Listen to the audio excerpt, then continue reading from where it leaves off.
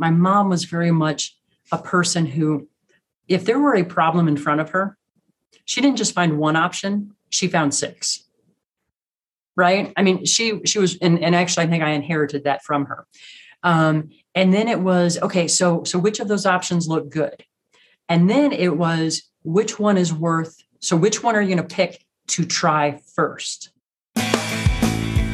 Welcome to the Prosperity Perspective by DML, a conversation about how successful business owners invest their hard-earned money to preserve their wealth and what they might have done differently in hindsight. Good morning, everyone. Thank you for joining us today. Today, we are joined by Bobbi, and she has quite an incredible story to share with us about her journey, where she's been, how she's triumphed over that, and kind of reset her perspective, expectations, and achieve some incredible things. So, without further ado, Bobbi, do you want to introduce yourself? Sure. Well, thanks, Josh, for having me on. My name's Bobbi Kahler. I am a self-leadership coach. And so what I do is I work with people on things like mindset, accountability. I had someone tell me recently that what I really help people do the most is find new possibilities that were kind of hiding in plain sight for themselves, which I kind of like that, because I think that a lot of our success comes from finding new options, and exploring those.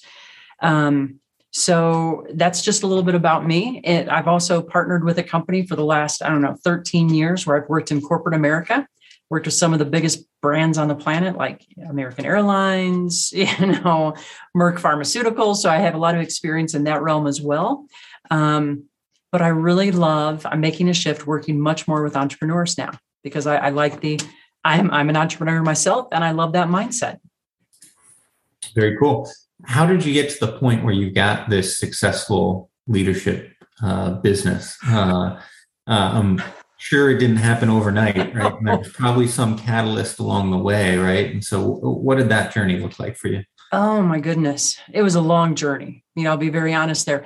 I would say in 2000, I decided to go on my own, start my own business, because I loved training. And I thought that's what I want to do more of. And then a year later, my then boyfriend, now husband, he joined, and it kind of kept morphing into, well, what does the market need now? What do the people that we're serving need? What do they need now? And that's kind of how we got started. And it's just been this journey of continuing to evolve. What do we need? What does the market need? And then just providing that. And for me, I have a very deep passion that goes back to my own experience of, I kind of operate from three fundamental truths. And the first one is that the future can be changed. And that came from, I grew up I wouldn't say poor, I'd say very humble, right? My father worked, he was a superintendent on construction jobs. My mom was a stay-at-home mom. It was awesome. We lived on a self-sufficient farm in Missouri, but my parents didn't believe in education. I had to fight with my mom to stay in high school. She wanted me to quit. She's like, you don't need it. And so college wasn't even on the radar for me. Like, no one in my immediate family had ever gone to college, but I wanted to go. And I was 23. I couldn't figure out a way to go. I was working two jobs, barely keeping my head above water. And I'm like, there has to be a way forward. There just has to be a way forward. And I remember one night, it was a New Year's Eve. I was sitting in my apartment and I thought, how did my life end up this way? And I think at 23, I was really kind of hoping for someone to blame, maybe. But the answer that came back to me was, your life is a reflection of the choices that you've made so far. And as I sat with that, I'm like, that's awesome, because there's so much hope embedded in that. Because all that meant to me was, okay, so if I learn how to make better choices and see different choices, I can get a better result. And I think that's where these fundamental truths come from. So the first one is that the future can be changed. Because, we have to believe that. If we don't believe that, nothing else happens, because we won't work towards it. The second one is that you can change your future. Like, I think when I was 23, I was kind of waiting for someone else to show up and do that for me. And the painful epiphany was, no, it was also a hopeful epiphany. You can do that. You can be your own hero. And I deeply believe that. At this point, I've coached more than 3,000 people in my life. And I actually stopped counting about 4 years ago. So I'm like, why am I counting when I could be out skiing? But I'm like, so I know this to be true. we can own this. We can change our own future. And then the third thing is that we don't have to wait. We can learn whatever we need to learn along the way, because most of what we need to learn, it's just skills, and even attitudes, beliefs. These are skills that we can learn with the right amount of help and the right amount of work. So that's kind of where I operate from. And like I said at the beginning, it's not a straight path from where I started to where I am now. But does that kind of answer the question? It does. So, so you went from this place where you were working multiple jobs, treading water, trying to figure out how to accomplish what was important to you, which was different than the family. Eventually, somewhere you got to, having this successful business, right? So along the way, as you started having this, additional income, right, the ability to make choices, what did you do with that, right? Like, where did you choose to invest, and how did you use that to propel you to where you are today? Yeah, it's funny because when you asked that, I had a clear vision. A couple of years after, because I left Southwest Missouri, and I thought at the time I wanted to become an attorney. And so I thought, well, I'm going to move back to Illinois. That's where I was born. And I'm going to get a job at a law firm, because then I could, start networking. And that was a good strategy. It was a great strategy, as it turns out, because it didn't take me very long to realize I don't want to be an attorney. But I was making good money. I was a legal assistant. And I remember I took a job in Chicago, and they gave me a raise. Like 3 months in, they gave me a substantial raise. And it was the first time where I had excess money, only working one job. And I'm like, oh my goodness. So immediately I came up with this plan for how I could pay off my car, which was my one and only debt at the time. But how could I really put this money into me going to college? And so that's how I really started investing in myself. And ironically, I wanted to go to college so bad that I thought, I don't care what the class is. It could have been mechanics. I just wanted to go to college. And the only class that worked with my schedule was a psychology class. And I thought, well, I don't really want to take psychology, but I'll take it because it's there.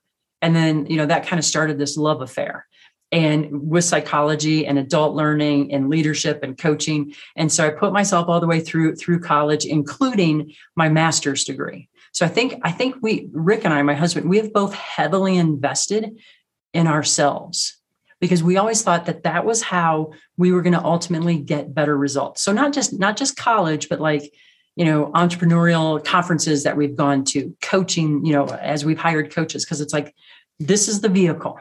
So this is how we're going to move forward. And so that's what we always primarily invested in first, so that's what I'd say to that. So once you had that excess income and you knew you wanted it to go to college, did you put it away and save until you earned enough to essentially do what you wanted to do? Or did you try to take that money and, make it make more money for you so that you could get there quicker, right? Like, what was the mindset at the time for you?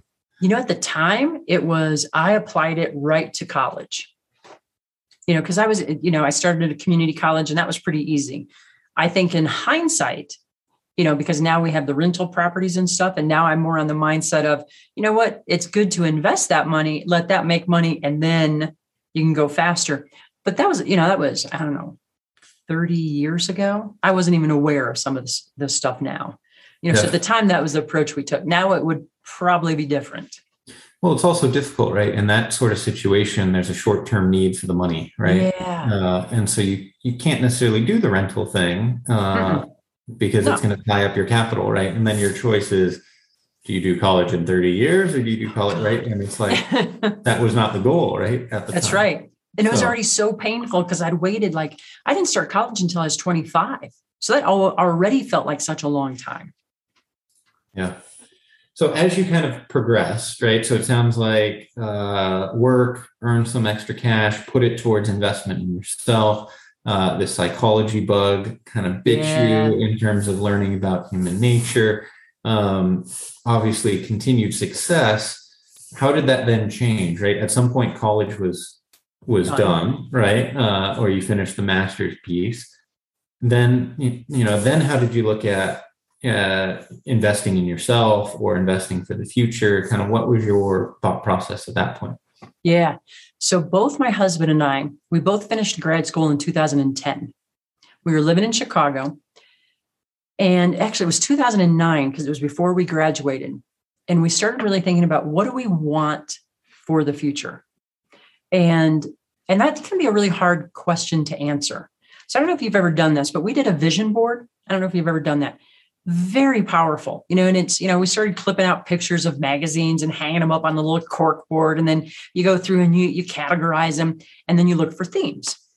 And as we stepped back from it, and there were things like on there that, financial freedom, that was on there, health and fitness, that was on there, being in a position where we would be earning our income based on performance, because we knew we didn't want to be in a job that controlled us. We had a lot of friends that did the, 8 to 8.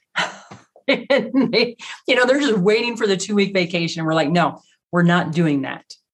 And so as we stepped back from this vision board, Rick said, wow, what we're really talking about here is creating the life that we love to live every single day. And that led to the move out here to Colorado. And what are we being really intentional with? What do we want now? Because our basic needs are covered. So what do we want now?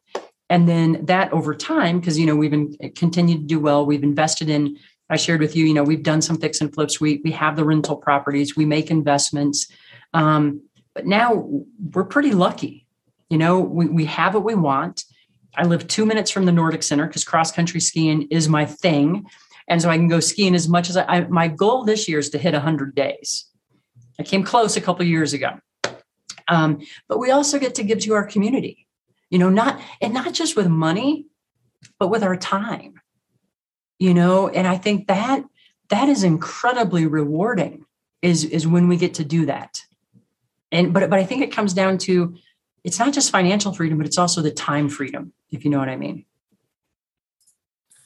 Yeah. So it seems like there was a cathartic moment coming out of the grad school where it was almost a lifestyle design exercise. And a big overhaul, which then kind of set the expectations, right, for time and money. Where did you guys end up in terms of kind of your strategic framework of how you wanted that to break down and what was important to you? And the vision board sounds like it was a good piece that helped you get to that outcome of where you are today. Were there other elements that you guys kind of embarked on together that, helped get you to this place of lifestyle design as opposed to, reactive to, job, consumerism, et cetera? Yeah. I think there have been so many things that have come up along the way. What immediately came to mind there is Rick and I have this in our partnership. We're willing to discuss the undiscussable. We're willing to think about the unthinkable. And an example of that is how many years? It was 3 years ago. We were living in Evergreen, Colorado, and we lucked out. We got a house. It was on a short sale. It was 2 acres. We had a view of the Continental Divide. Everyone called it $1 million view, and it was.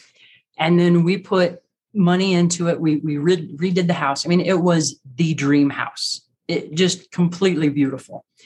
And but we realized we can't go skiing from where we are. We had to drive at least 2.5 to 3 hours each way to go skiing. And to go biking, it was, an hour and a half of driving. And so we're like, I remember one day I said to Rick, I'm like, how could we spend more time up in the high country, which is where we are now? And we're like, well, maybe we could find a way to have a cabin. And we're like, but why? Why have a cabin when this is where we want to be? And we're like, can we? And at first we're like, well, we can't even consider selling this dream house. And it took us a couple of weeks. And then we're like, truly, we can't consider selling it? Because how would that set us up? I mean, it was the best thing we could have done. I mean, financially, it completely flipped things because we could buy something up here so much cheaper and we downsized. But it's that discussing the undiscussable, thinking about the unthinkable that will open up those new options. And I think that's one of the strategies that we've used. Are there other elements that have been kind of unthinkable? Like, what are those other examples of those, tough conversations that it's like, do we talk about it? Do we not talk? Right? Yeah.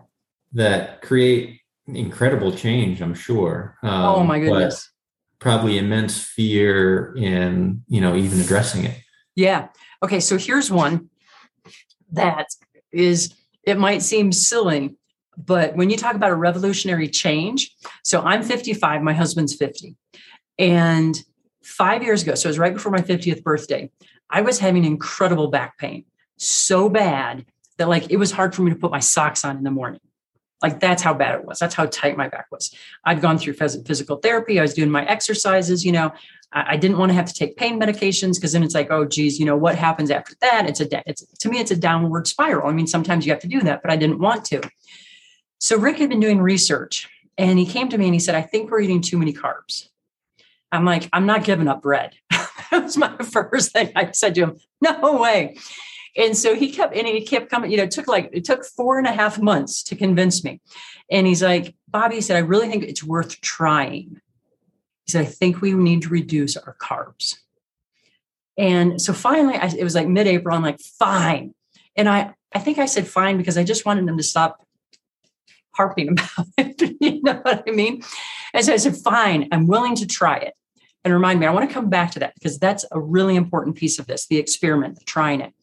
So we cut out our carbs, no breads, no pastas initially. We really reduced our carb intake. It wasn't like we went to no carb. In 1 week, I went from I couldn't put my socks on in the morning to 0 back pain. I mean, that's incredible. That's amazing. 1 week. And I'm like, okay. And then I noticed my energy was better. Within like 6 or 7 weeks. And this was not the goal, but I had lost so much weight. I had to go buy new clothes because literally they were falling off of me. I mean, so that was however many years ago. I'm 55 now. I'm 45 pounds lighter than I was 5 years ago. And I'm not dieting, and my energy's better. And I think about how that changed our life though, because if my back still hurt that way, I wouldn't be doing the road cycling. I wouldn't be doing the cross country skiing. I live on a lake where I go paddle boarding. Absolutely a revolutionary change. But it took him being willing to say, I know we're not going to necessarily like this, but maybe it's worth trying. And here's the thing. This is why I say the trying, the testing, the experiment is so important. And this is something I know from coaching as well. If he had said to me, we're going to make a change, we're never going to eat carbs again. Think about how much I would have dug my heels in, even more than I did. But if you say to someone, hey, are you willing to try it? Are you willing to give this? Are you really willing to experiment with it? That's a very different thing because now I can experiment with it. I can see what the results are. As soon as my back pain went away, I mean, and it just didn't just go away. Like my back felt fluid. Like, wow, I could just move with ease. Why would I not make a change at that point? So you see what I mean? Yep. That makes perfect sense. Is there anything that you've done over the course of the years to be open to that experiment and that change and that conversation? Right. So, obviously it took 4.5 months. So this was something that was really dear to your heart, right? The carbs and the bread, but how do you prep yourself to, identify or be open to those, experimental items that people are suggesting to help you get to this revolutionary change? That is a really good question. I think it goes back to something I learned. My mom was very much a person who, if there were a problem in front of her, she didn't just find one option, she found 6. Right? I mean, she was, and actually, I think I inherited that from her. And then it was, okay, so which of those options look good? And then it was, which one are you going to pick to try first? My mom was super big on the word yet. Because I grew up, when I was growing up, I had really bad speech problems. when I was 6 years old, a speech pathologist told us, he's like, she's never going to talk correctly. Like, just forget it. Like, there's no hope, And so I would struggle with words as I was growing up. Like, I couldn't say the word milk for crying out loud. And I remember one day I said to Mom, I can't say that word.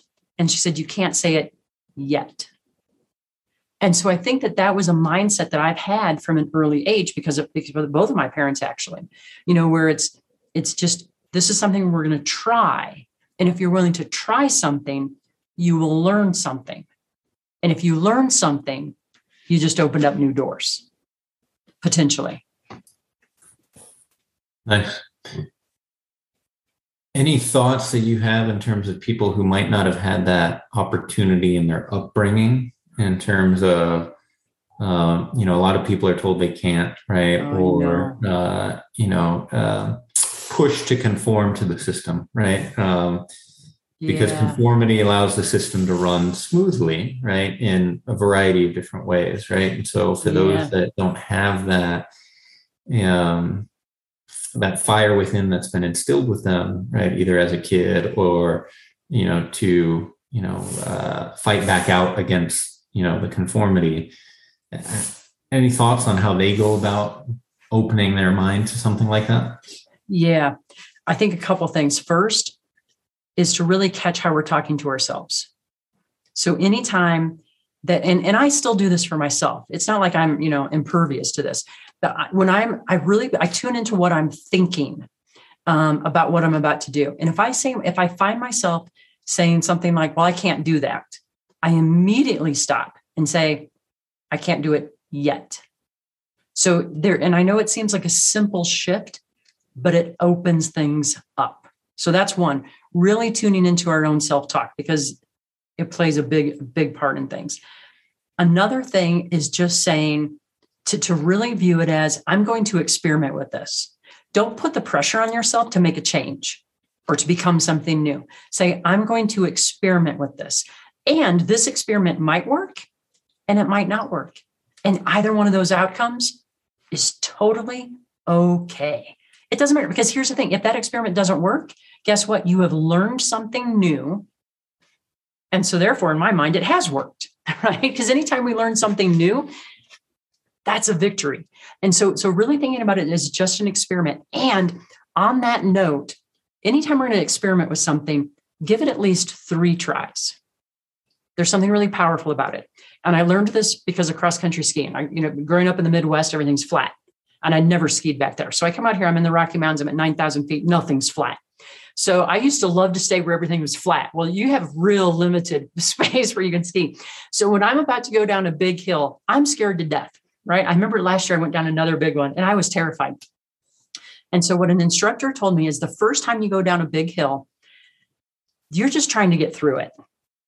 Right? You just want to get down the hill and prove to yourself, I didn't die, because that's my fear. And so it's like, okay, so I made it down the hill. I didn't die. That's the first time down. The second time down is to prove to yourself that the first time wasn't a fluke. Right? And it's not until at least the third time that you can start to evaluate, was that a good experience? Did I enjoy it?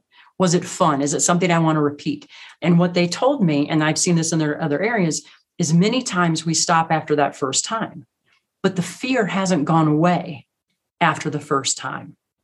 So that's what when I'm coaching people, it's like, you have to try it in a real try. It can't be a half-hearted try. You know what I mean? It's like, well, I tried that, it didn't work. But you know what I mean? So that those are some of the things that come to mind for me. Very nice. As we are coming to the end of our time here, Bobbi, you had mentioned kind of the 3 foundational, principles that you live by. We had talked a lot about lifestyle design, right? If you were to give, a piece of advice or, parting wisdom to the audience, what would you give to them as they're, either trying to figure out what to do to make that next step, right? Now that they've got, income time to get to, continuing to evolve their life and their business, et cetera. Yeah. I think it comes down to something I see a lot when people feel stuck, right? And that happens to all of us at different times. When we're in that place, it can feel like a dark place. And sometimes it can feel like, a place of despair. And there's varying degrees on that.